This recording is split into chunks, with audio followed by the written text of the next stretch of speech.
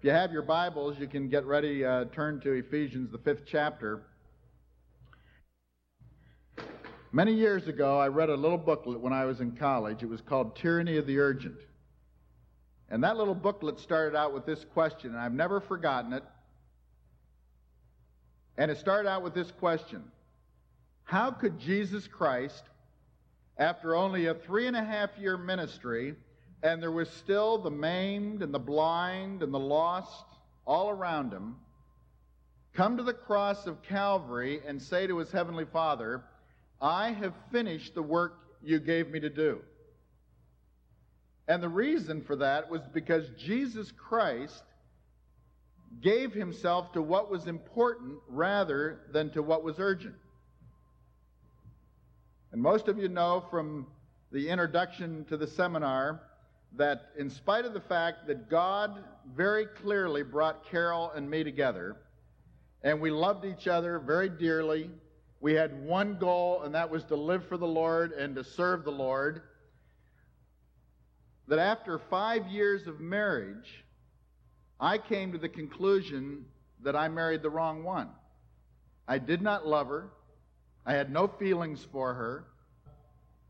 And I really believed that as I tried to analyze this thoroughly, that Carol was the problem. And if Carol would just change, then that would solve all of our problems. But at the heart of this, when I took a long look at my life, the things that I minimized or that I thought were really minor problems were these things. One is that I had a critical spirit. Two, I was a rebellious person, but I didn't know it. And the reason I never knew it is because my attitude was not one of rebellion. The way I manifested my independence was by manipulation.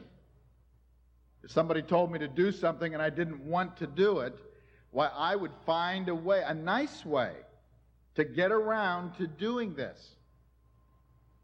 And the first year that I was a youth director, and that was my third year of marriage, it baffled me that a teenager who was graduating brought me a present, and the present was a little fat man on a spring. And the thing just kind of moved around and wiggled like that. And the little fat man had his arms folded and a cork in his ear.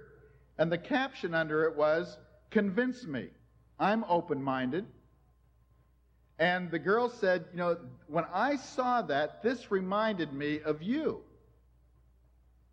And so my wife used to say, "It doesn't really matter what you say to Larry. He's going to do what he wants to do anyway."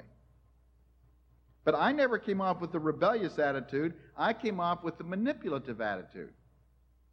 Not only was that a problem, but I had a temper. Well, not a bad temper, one that just did a slow burn, and then I just kind of let it all out. Plus, I had resentments that I traced back to 6 years old when my dad died, and I became bitter to God. And of course, bitterness in our lives make us negative, and even though we try to be positive, we end up being positively negative. Getting married doesn't solve the problems in your thought life. As a matter of fact, if that was the case, we wouldn't have so much infidelity, would we? And we've already talked about the principle of God wanting you and me to put a guard on our heart and our lives and our families and our home as to what we allow to come into that heart and life. And what do we say one of the keys was to not giving Satan that time and attention? We said it's music, didn't we?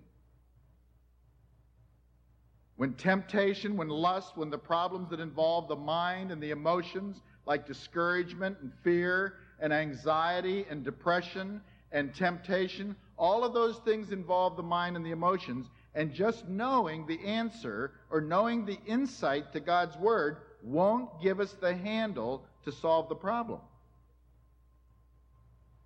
And then I was still living with guilt.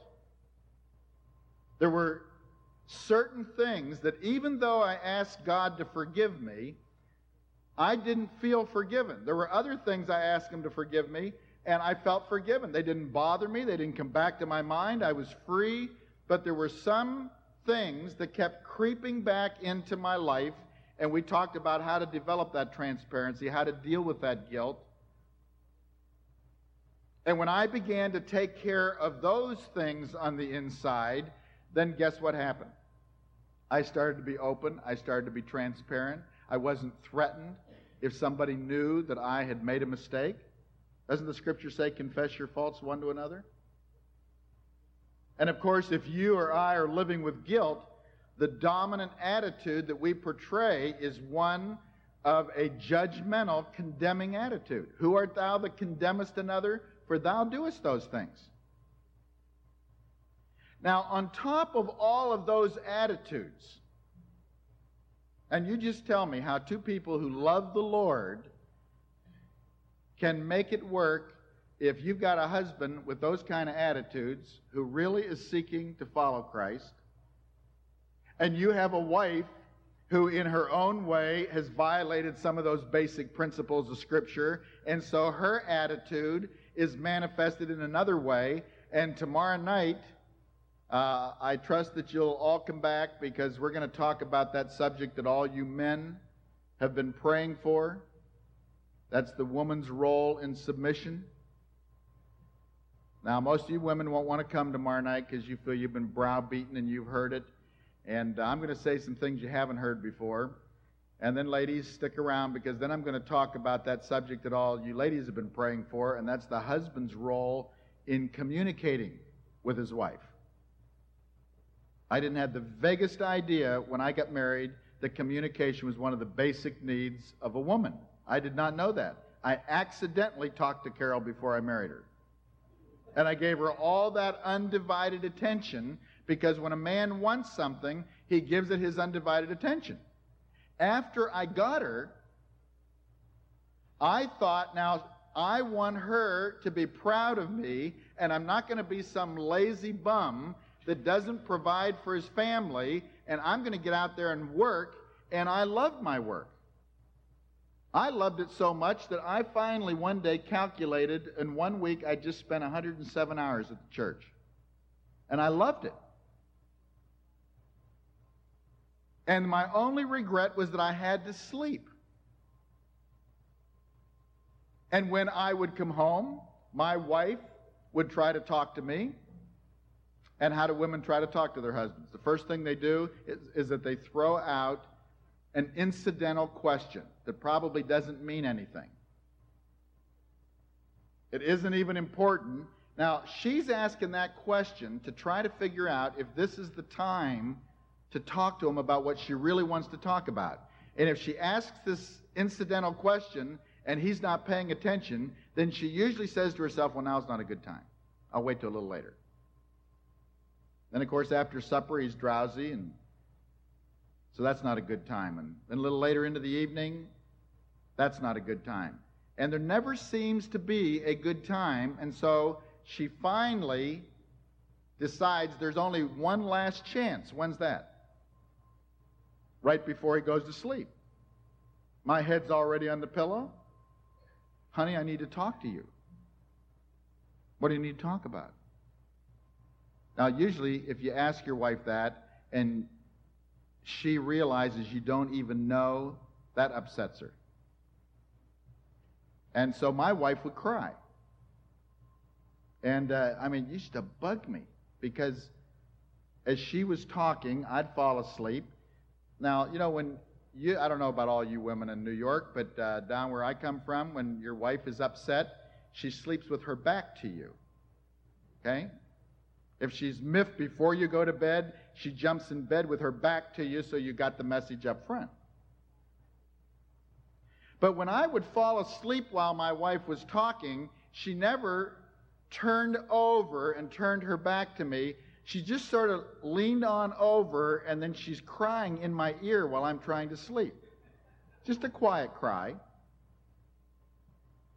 And you wake up, and you're forced to talk. Then I would get up on my elbow, and then my shoulder would fall asleep. And then as months or weeks would go on, I'd sit up in bed, turn the light on, give her my undivided attention. Surrender, I agree, I understand what you're saying, honey. And that worked for a while, and then she finally started catching on that I really wasn't listening. Because after I acted so understanding, then she'd say, well, now do you understand what I mean? I'd say, honey, I really understand what you mean. Well, explain it to me. And then I would start guessing. I'd try to put this empathetic conversation together and pull a couple of key words that she used to explain what she meant, and then she realized I really wasn't listening, and that upset her again. And so then you go to another level of attention. And by the way, all of this does not knit our lives or our hearts together. It alienates us.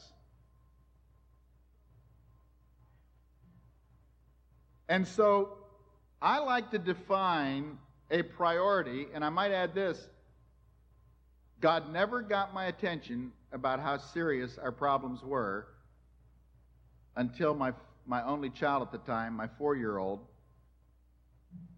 was rebellious about going to church. And one Sunday morning, I'm getting ready to go to church, and I said, come on, Sharon, let's go to church. And venom came out of her attitude. And she says, I hate Sunday school. And I looked down at that little baby, and I could not believe it. Everything that I didn't want to happen was happening to me. I knew the marriage wasn't so hot. And I didn't know where to begin, and God showed me where to begin in 2 areas. Number one, I needed to find out what the problem was in my personal life that kept generating these attitudes of mine. And second, I could not define for you what was important to God. There were so many demands on my life, and I loved it. I really thought that in the ministry, if you really want to meet the needs of people, then you need to be available whenever they need you. And I discovered that when they know that you're available anytime, they call you anytime. They call you at 2 in the morning. They call you at 3 in the morning. They call you at 4 in the morning. You've got a whole day scheduled the next day. You have to assume that was a mistake to schedule all those people because you're out there in the middle of the night talking to someone. You can't stay awake the next day. Now, I like to define a priority as acting on a matter because of God's claim on my life, which takes precedence over all other human urgencies. It's essential that you and I can define in our mind what is important to God. And I said if I could figure out what was important to Him, then I would commit myself to that. And once I had committed myself to that, if there was not time for other things, I would have the courage to let them go. And in Ephesians chapter 5, the Apostle Paul addresses this subject. It was Moses, back in Psalm 90, who said, Lord, teach us to number our days, that we may apply our hearts unto wisdom. Now, the Hebrew word there for wisdom means to be skillful. It means to be able to reach the desired goal by the right means. I find that most Christians can all define what our ultimate goal ought to be.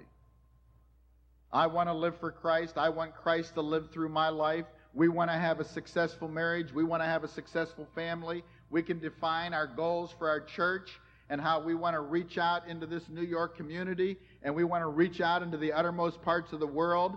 And we can define these goals, but very few Christians, very few marriages, very few families, very few churches ever get there.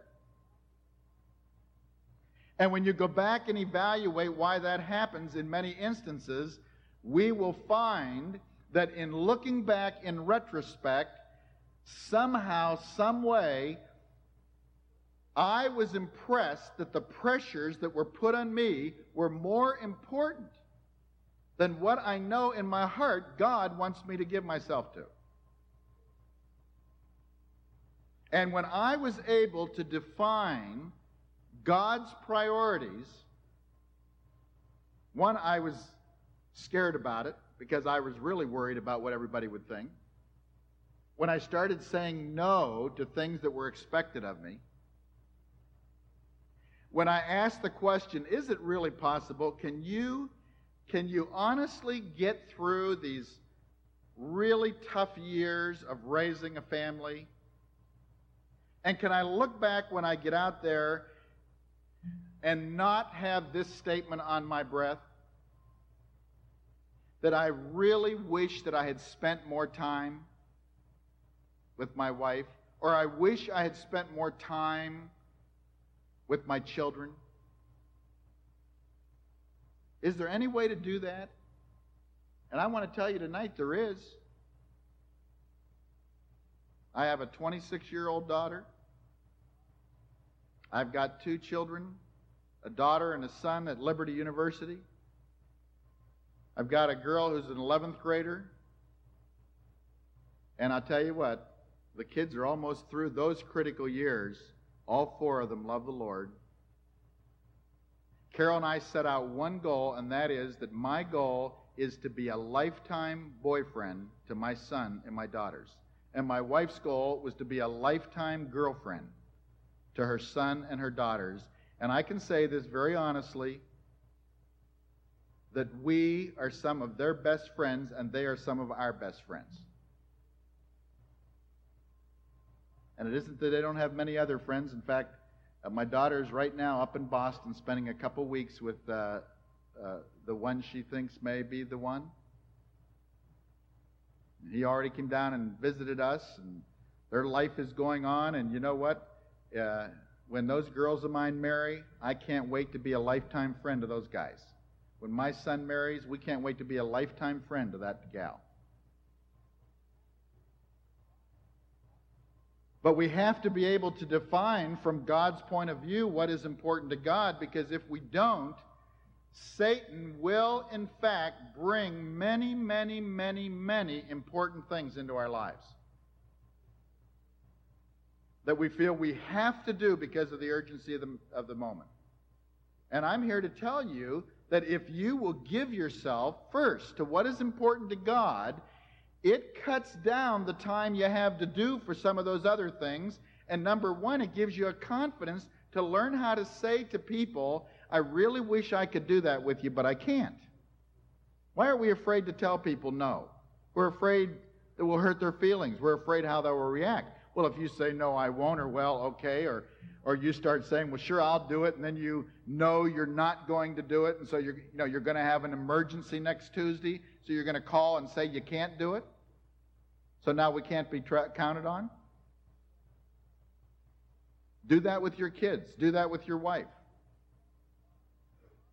And so in Ephesians chapter 5, the Apostle Paul addresses this subject when he says, beginning in verse 15, see then that you walk circumspectly, not as fools, but as wise.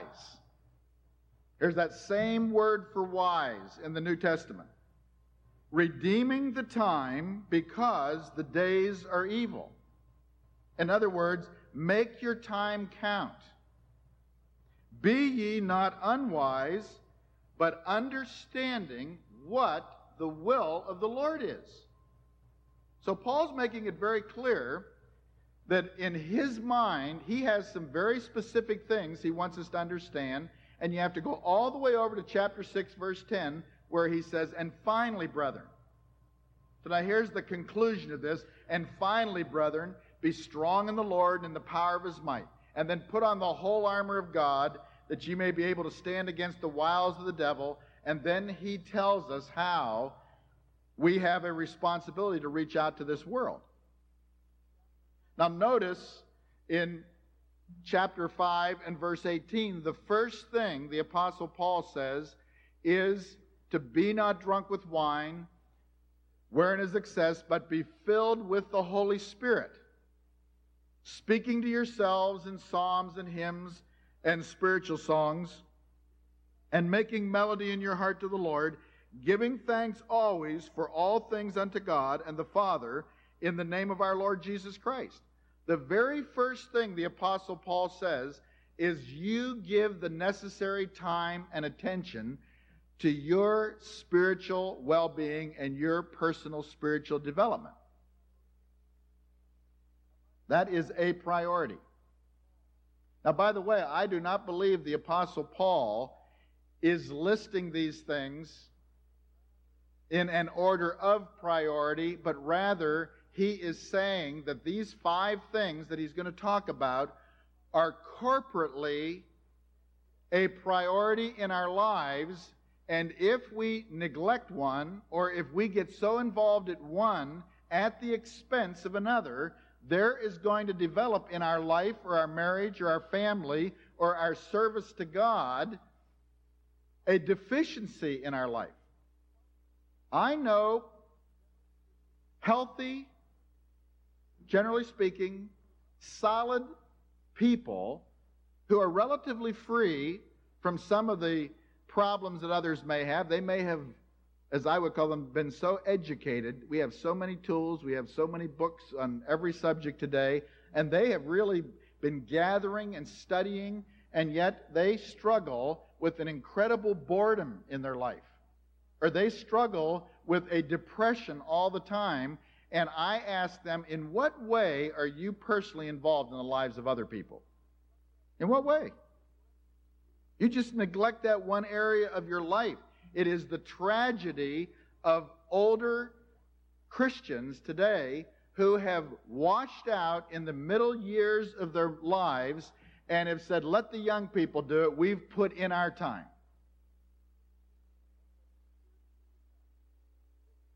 And so they spiritually retire. They take that aspect out of their life. Now notice the next thing the Apostle Paul talks about.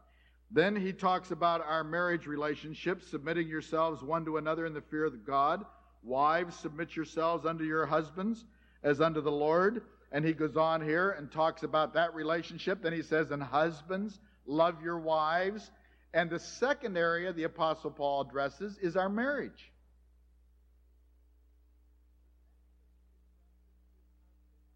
The next thing he addresses is our family, our children. He says, children, obey your parents.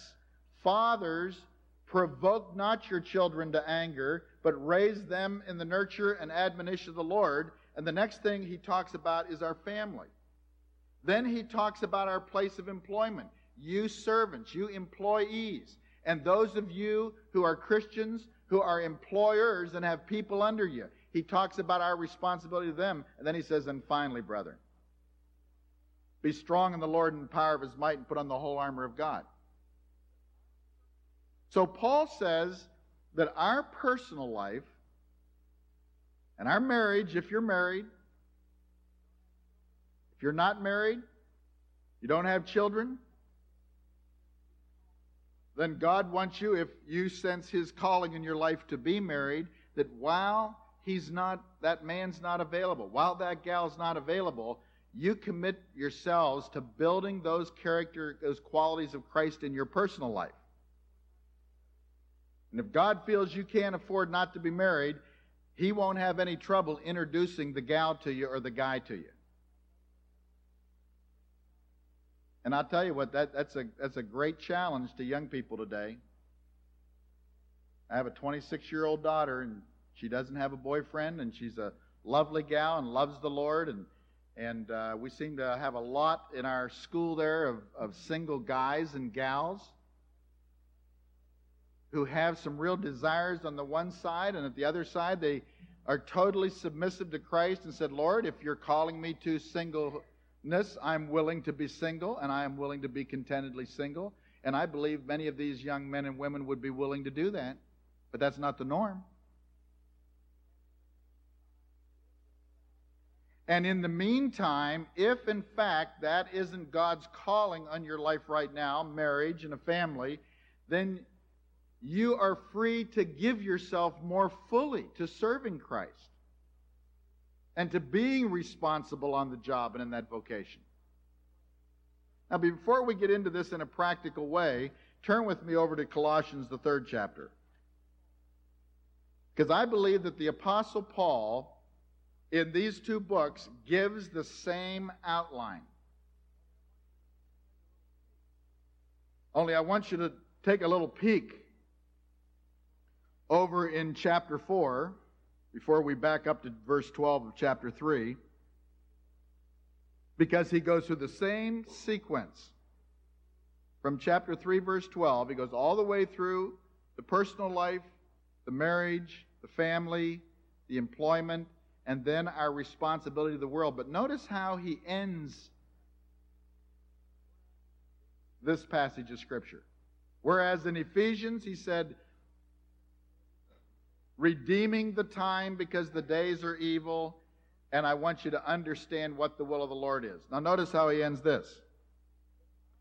Verse 4, that I may make it manifest as I ought to speak, walk in wisdom toward them that are without, redeeming the time. He kind of boxes this in. Redeem the time, and then now let me explain the priorities. And then in Colossians chapter 3, back up now to verse 12, where he amplifies what he means in Ephesians 5:18 and 19 and 20. Those three verses are like a little summary. When it says, be filled with the Spirit. Now notice what he says here. Put on, therefore, as the elect of God, holy and beloved, bowels of mercies, kindness, humbleness of mind, meekness, long-suffering, forbearing one another and forgiving one another. If any man have a quarrel against any, even as Christ forgave you, so also do ye. And above all these things put on charity, which is the bond of perfectness. And let the peace of God rule in your hearts, to the which also ye are called in one body. And be ye thankful. Let the word of Christ dwell in you richly, in all wisdom, teaching and admonishing one another in psalms and hymns and spiritual songs, singing with grace in your hearts to the Lord. And whatsoever ye do in word or deed, do all in the name of the Lord Jesus, giving thanks to God and the Father by him. And then he goes, wives, submit yourselves. Husbands, love your wives. And he gives a little summary here in Colossians where he amplifies what he has in mind back in Ephesians. And then children, obey your parents, and fathers, provoke not your children. And then servants, and then chapter 4, verse 1, you masters, those of you that are out there in the marketplace working, our responsibility to be stewards of our time and of our earning power. And then what? All of this, it's got to start here with me personally, then it's got to move out. And when I said, you mean to tell me that if I would start setting aside time for my wife and my kid, well, not just one child then, that I wouldn't be in trouble with God? That's how I thought. The only thing that freed me and gave me the confidence that I could do this was 1 Timothy 3:5 that said, how can a man rule the house of God if he rules not his own home well? Now what's he saying there? What's he saying? What that said to me is that I've got to quit blaming God for keeping me so busy I don't have time for Carol. I've got to quit blaming God for being so busy I don't have time for the kids. I didn't have time for one child. I didn't know if it would be ultimately be 4. And by the way, if you've set aside just a little bit of time, you have 1, you eventually have 10. You can't divide the 1 hour now by 10. If you're going to take on that responsibility of other lives, then God is going to expect you to invest more of your time in those lives. I felt so guilty that the only way I could justify spending legitimate time with my wife and my child was to write them in my book as an appointment. But I'll tell you what, when Sharon was 4 years old, and I said, you know what, on Mondays, Dad is staying home, and we're going to play together. And I'll tell you, that little gal, the change that took place over a 6-month period. Now, by the way, guess who had the biggest struggle? I mean, I just had I said, honey, I really want to learn to listen to what my daughter says. I really want to be able to give my children my undivided attention. Do you know what an attention span I had? In my longest concentration was about 30 seconds. And she'd go on talking, and Carol would say, honey, I didn't hear her for 4 or 5 times. Honey, Sharon's talking to you, huh? It took me 6 months that when I would come in the house, and if my wife spoke to me, or if my daughter spoke to me, that they had my undivided attention. Now, that's not to say that it stayed that way all the time. But I know my wife would tell you that I'm pretty good at it. I have to keep working at it. When you get 2 kids and 3 kids that all want to talk at the same time, you start trying to listen to them, and you have 4. You need to give them that individual attention. Now, that appointment stuff didn't last very long. I began to realize, you know what? It isn't a time of the week that they need. It's when I'm home, when they're talking. Give them your undivided attention. It still blows my mind that the only person in the world that I would ever talk to, or I would ever close my eyes to while they were talking, is my wife. I would not do that to another human being in the world. It's rude. It's rude. My wife would start talking, and I didn't like what she's talking about, or I wasn't interested, and the first thing I do is close my eyes. And then she's trying, are you still listening? Mm-hmm. Now, let's talk about this from a practical standpoint. Page 12 here, some steps or guidelines to correct this. In your syllabus, and if you don't have a syllabus, I would encourage, we'll get some copies made or something, because there's a couple of pages in there to help you work out a schedule. Now, I didn't have this in printed form when I started working on this. I just kind of worked my way, trial and error through this, and I did know there were 168 hours in a week. But what I did is I tried to write out all of the things that I was doing every week, and I put down about how many hours I thought I was spending, and I added them up, and it totaled 182 hours. Which meant what? I wasn't doing what I thought I was doing. I sure wasn't taking as much time as I thought. By the way, when we do not understand priorities, I believe that the norm of the Christian life is a combination of frustration and boredom. Because we may end up using but a very few of our abilities and our potential. Some of you are working in a job that the basic purpose of the job is income. The job itself may not be what you feel is really the ultimate fulfillment of your life. Now, there is some fulfillment in that job, but it all may not be there. And yet you may be feeling that that job is taking up the major part of your time, and there's so many other things I want to do, but I have so little time to do it.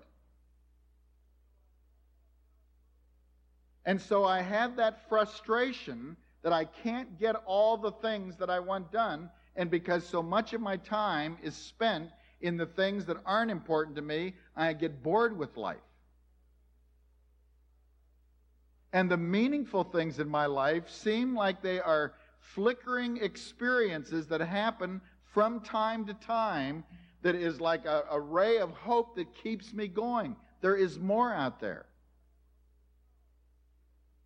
And I want you to know that when you have the confidence to give yourself to what is important to God, your days take on new significance because, for one thing, you begin to control what you do with your time. Other people don't start controlling your time. You know where my greatest struggle was? My greatest struggle was other Christians, especially my buddies, We used to get up at daybreak in the summer and go golf 9 holes. So they could all, then they'd go to work, about 8 o'clock, and we'd have it all in. The first time I told Sharon that I was going to spend an evening with her, and I used to build these things up, and you can get kids excited, and it's going to be a fun night, and I do all this. I've always loved kids all my life, and I had got her all motivated, and one of the guys come over to the church and said, "Larry, you will not believe this. I mean, these things are a premium, but I've got 2 tickets to the Stanley Cup tonight." And I'm living in Detroit, and I look at him, and now I'll tell you what my mind was going. Let's see, is there some way I can change this thing tonight, and then I'll do something with Sharon the next night? Except I had another verse running through my, 2 verses running through my mind in Psalm 15. A stable man is he that swears to his own hurt and changes not. And Jesus said, let your yeas be yeas and your nays be nays, and any alternative to this comes from the wicked one. So I tried to tell them that I couldn't without telling them why. Well, I can't do it. Man, I would love to go, guys. So what do you have so important? I mean, this is the Stanley Cup, Coy. I said, I know, but I'm already tired. What are you doing? I mean, what is so more? And I finally, in embarrassment, had to say, I'm going to be playing dolls with Sharon tonight.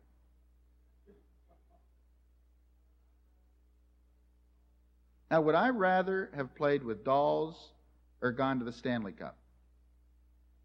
I would have rather gone to the Stanley Cup. Those dolls wet on you. They spit up on you. I mean, they attack you. And I started giving Carol the legitimate time she needed. And I went to her to find out what the legitimate time is. Now, guys, if you haven't been doing this, you're going to have to get ready for a little extra time, because this is like a dying man on a desert for 3 days without water. I mean, you haven't talked for 5 years, and now you're opening yourself up. And she wants to catch up. And when we first started getting into this, it irritated me that she wanted to talk so much. I mean, when your wife is sitting in the bed and she's saying, I just cannot believe we're doing this. I never, ever thought that we would be able to do this. And she said, I got 3 things I really want to talk about tonight. And I started out really good. Good attitude, good motive at 10 o'clock. But at 12:30, she's still on point 1. And I'm getting irritated. And I'm saying to myself, no, this really is important. This is really important. Now, the first thing you need to do is to assess how you're spending your time right now. You need to figure that out. Take one of the schedules, start out with 168 hours, and then just you can fill in the blanks, the time you sleep. All of those times, just fill in your whole daily schedule, what you do every day and every evening. Just fill it up. Don't worry about whether it's right or wrong. Just fill it up. That'll kind of give you an idea of what you do. Now, come back and start another schedule based on God's priorities. Now, some of you are like me. And that is that you're not really a detailed person. So writing out all these little schedules and all these little details for some of us is very frustrating. For others, they're saying, praise the Lord, this is unbelievable. I mean, I know an airline pilot that he records, he's now a pastor out in the Chicago area, he records what he does with every minute of every day and goes back and evaluates the next day how he wasted any of his time. I have never done that. But even if you're not a detailed person, you need to do this for at least 3 or 4 weeks till you can get a feel for having the confidence of not letting secondary things come in and pressure you to override those priorities that God has placed in your life. So the first thing you need to do with the second schedule is to block out the time you sleep. Then fill in the times in your present schedule over which you have very little control. Now, even when I began this, it took me almost 6 months just to kind of wind out other commitments that I had and so forth. But you know what? My wife didn't care. There was an end to this. There was light at the end of the tunnel. Now, every time I hear that phrase, somebody said to me once, yes, that's the locomotive.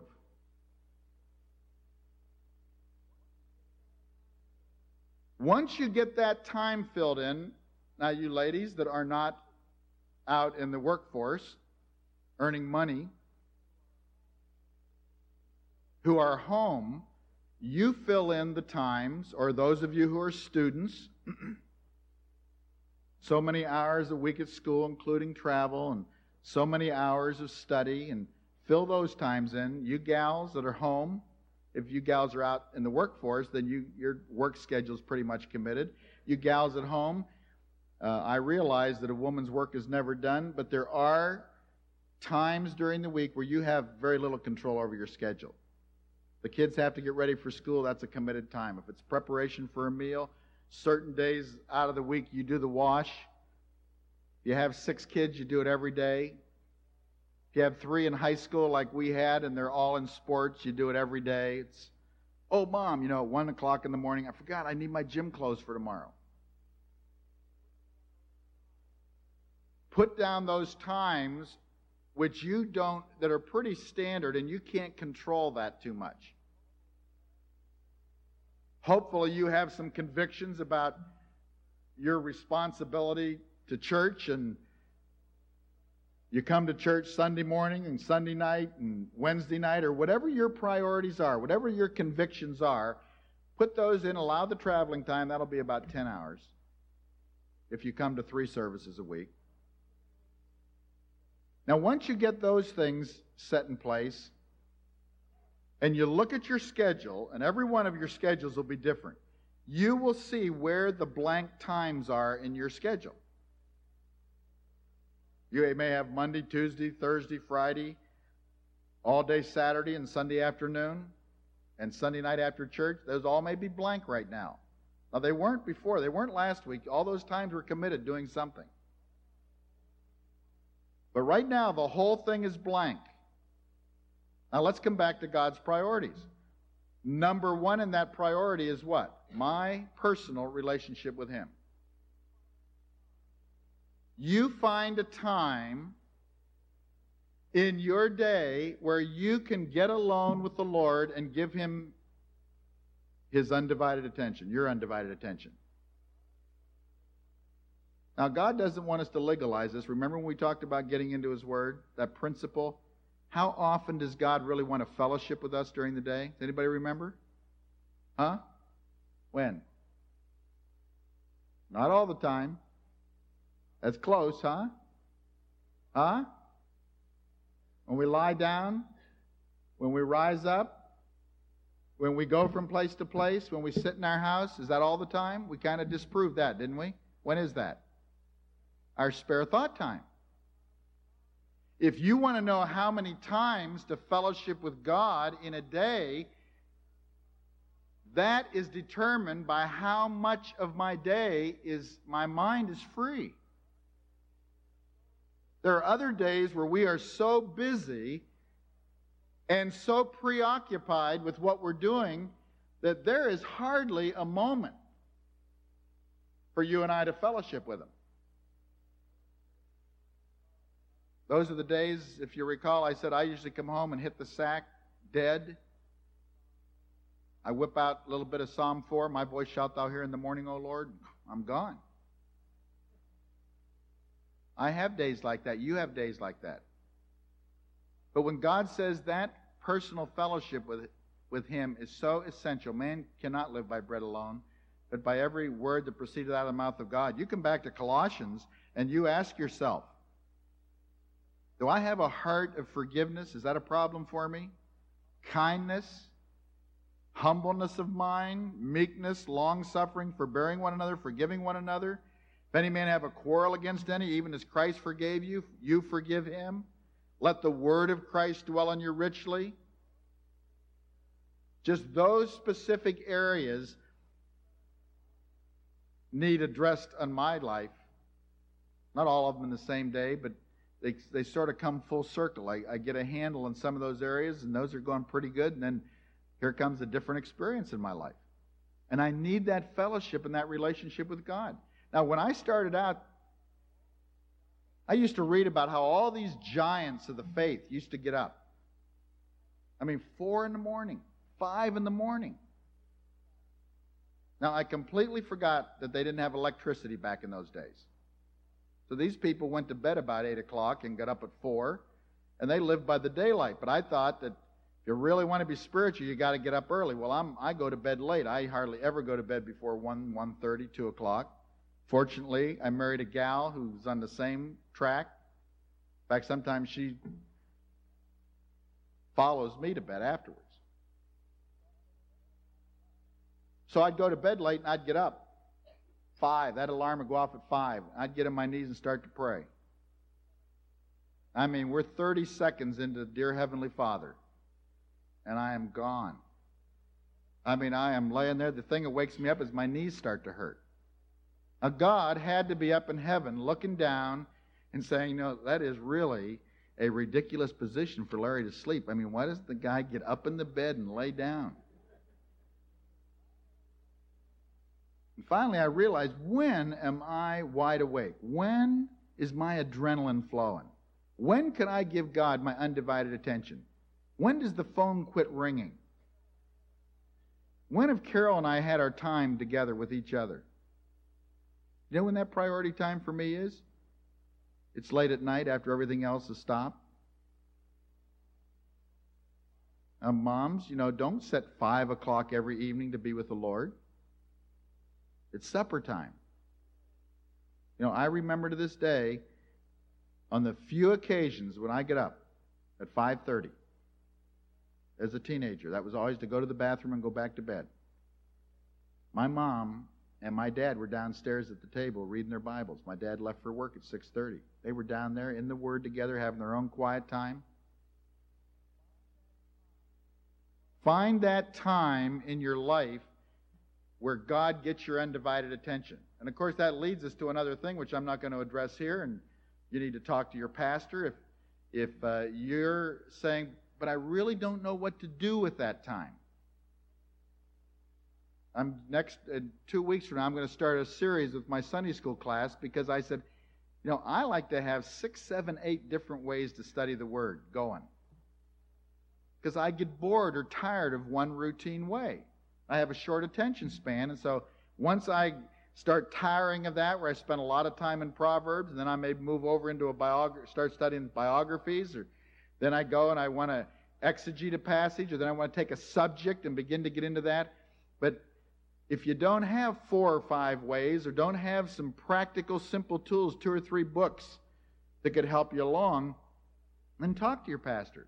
Say, I really want to give the Lord my undivided attention, but I really don't know how to get into it. Well, then talk to him. Find out what you can do personally. The second thing, if you're married, set aside time for your mate. Now, we started this when we had one child and she was young, wasn't even in school. The best time for Carol and me to spend was after Sharon was in bed. That's when we started. It was Monday and Tuesday and Thursday nights. That's all that was free at that point in my schedule. Sharon goes to bed. We talk till we're done talking. You know what happened when Carol and I had a time where we could talk openly with what was on her mind, what was on my mind, start making decisions together? You know one of the first things that stopped? Guess what? She quit talking to me right before I fell asleep. Why? Because she didn't have to fight for my attention. and then the kids. As the children grew up, and by the way, the needs or the demands of those kids change. As they get older, they get to be teenagers. I found myself doing more and more major projects, or riding together in the car, going to all their ball games that they played in, going and getting involved. We just committed ourselves to being involved with our children as they grew all the way up through school. So I coach football. I've coached girls softball for the last 7 years. We just finished our season. Karen, she's a junior in high school, and she plays, and I've stayed involved at that. She had a great season. She batted .488. Our team was 20-4. And we just enjoy ourselves tremendously. I remember one year the parents, their kids were in the public school, and they were complaining about the elementary school and how terrible it was. And I got 22 couples out of my Sunday school class to start getting involved where their kids were. And 18 of those couples went over and joined the PTA at that elementary school. And guess what? They just changed that whole thing around. They no longer were fearful about where their kids were. They were involved, and they became a dominant factor in what was going to happen, what was going to influence their children. I made it a point on a rotation basis to do something alone with each of my children. Now, sometimes I could do something with all of them in one day. Sometimes I could get them all 4 of them in 1 week. Sometimes it took me a month just to do something special. But every one of those kids knew when their time was coming next. Because I've traveled a lot all my life. 4 of the years my children were growing up, I traveled 150,000 miles each year. Most of the time it was between 75,000 and 100,000 miles. And you know, in all of that time, and my wife would tell you this, my mother finally told me that, because when I came back home from a trip, the only thing I was involved in was my kids. It was my family. So we would do something alone. I would do something alone with the children on a rotating basis. We did something as a family once a week. We had a family night on Friday night.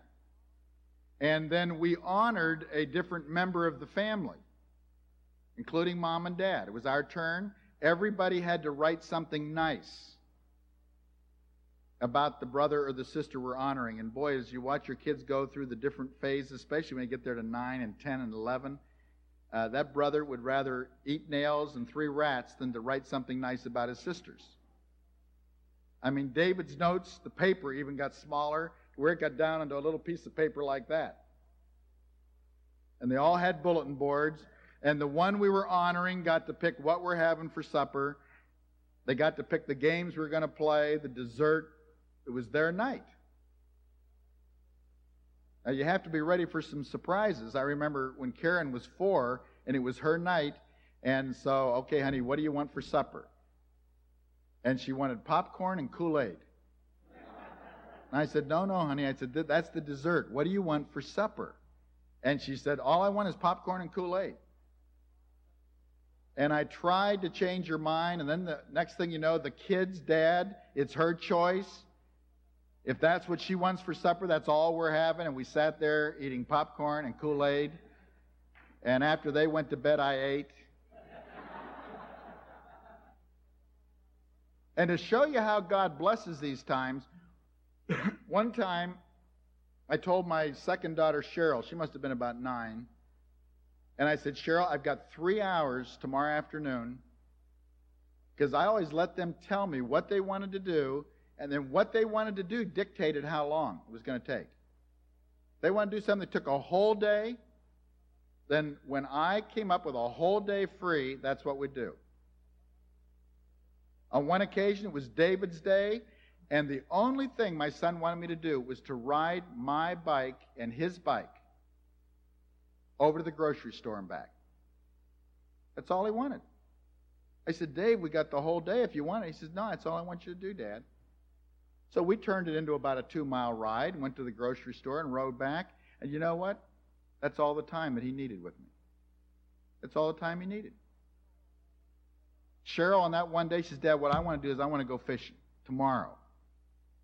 And I said, honey, look, you can't go fishing in 3 hours because where we were going to go, it was about a 45-minute drive. I said, honey, we would just get out there. Furthermore, we're talking about from 3 to 5 or 3 to 6. And I said, we'll just get started and we'll have to pack it all up and drive. I don't care, Dad. That's what I want to do. So we get out there to this lake. It's a rowboat. My daughter Cheryl caught 26 bass in 1 hour. I mean, the first 30 minutes, I'm serious. I'm taking another one off, and I finally, 30 minutes into the thing, I got a lure. I threw it into a weed patch. A bass came up out of that thing. I was so close to it, I threw it, that thing came up that I jerked and lost it. And I'm paddling back down the lake. Cheryl says, come on, Dad, I want to go back and get that one you missed. I said, honey, look, I've fished all my life, and you aren't going to go and catch that one. He's scared off. He's long gone. Come on, Dad, it's my day. So I paddle back up the weeds. She throws that thing. She pulls in a 2.5-pounder. Down in Virginia. Had 5 keepers. And I'll tell you what, God blessed that time. That was such a one. We still talk about it. She's 21. God blesses those special times. If we'll just give that to Him. And you know, if these are the things that are important to God, then you and I need to have the confidence to recognize that anything that is putting pressure on us to not give our attention, I call it legitimate attention. Your kids will take all your attention. But to give that legitimate attention that they need. And God will honor that. Protect it.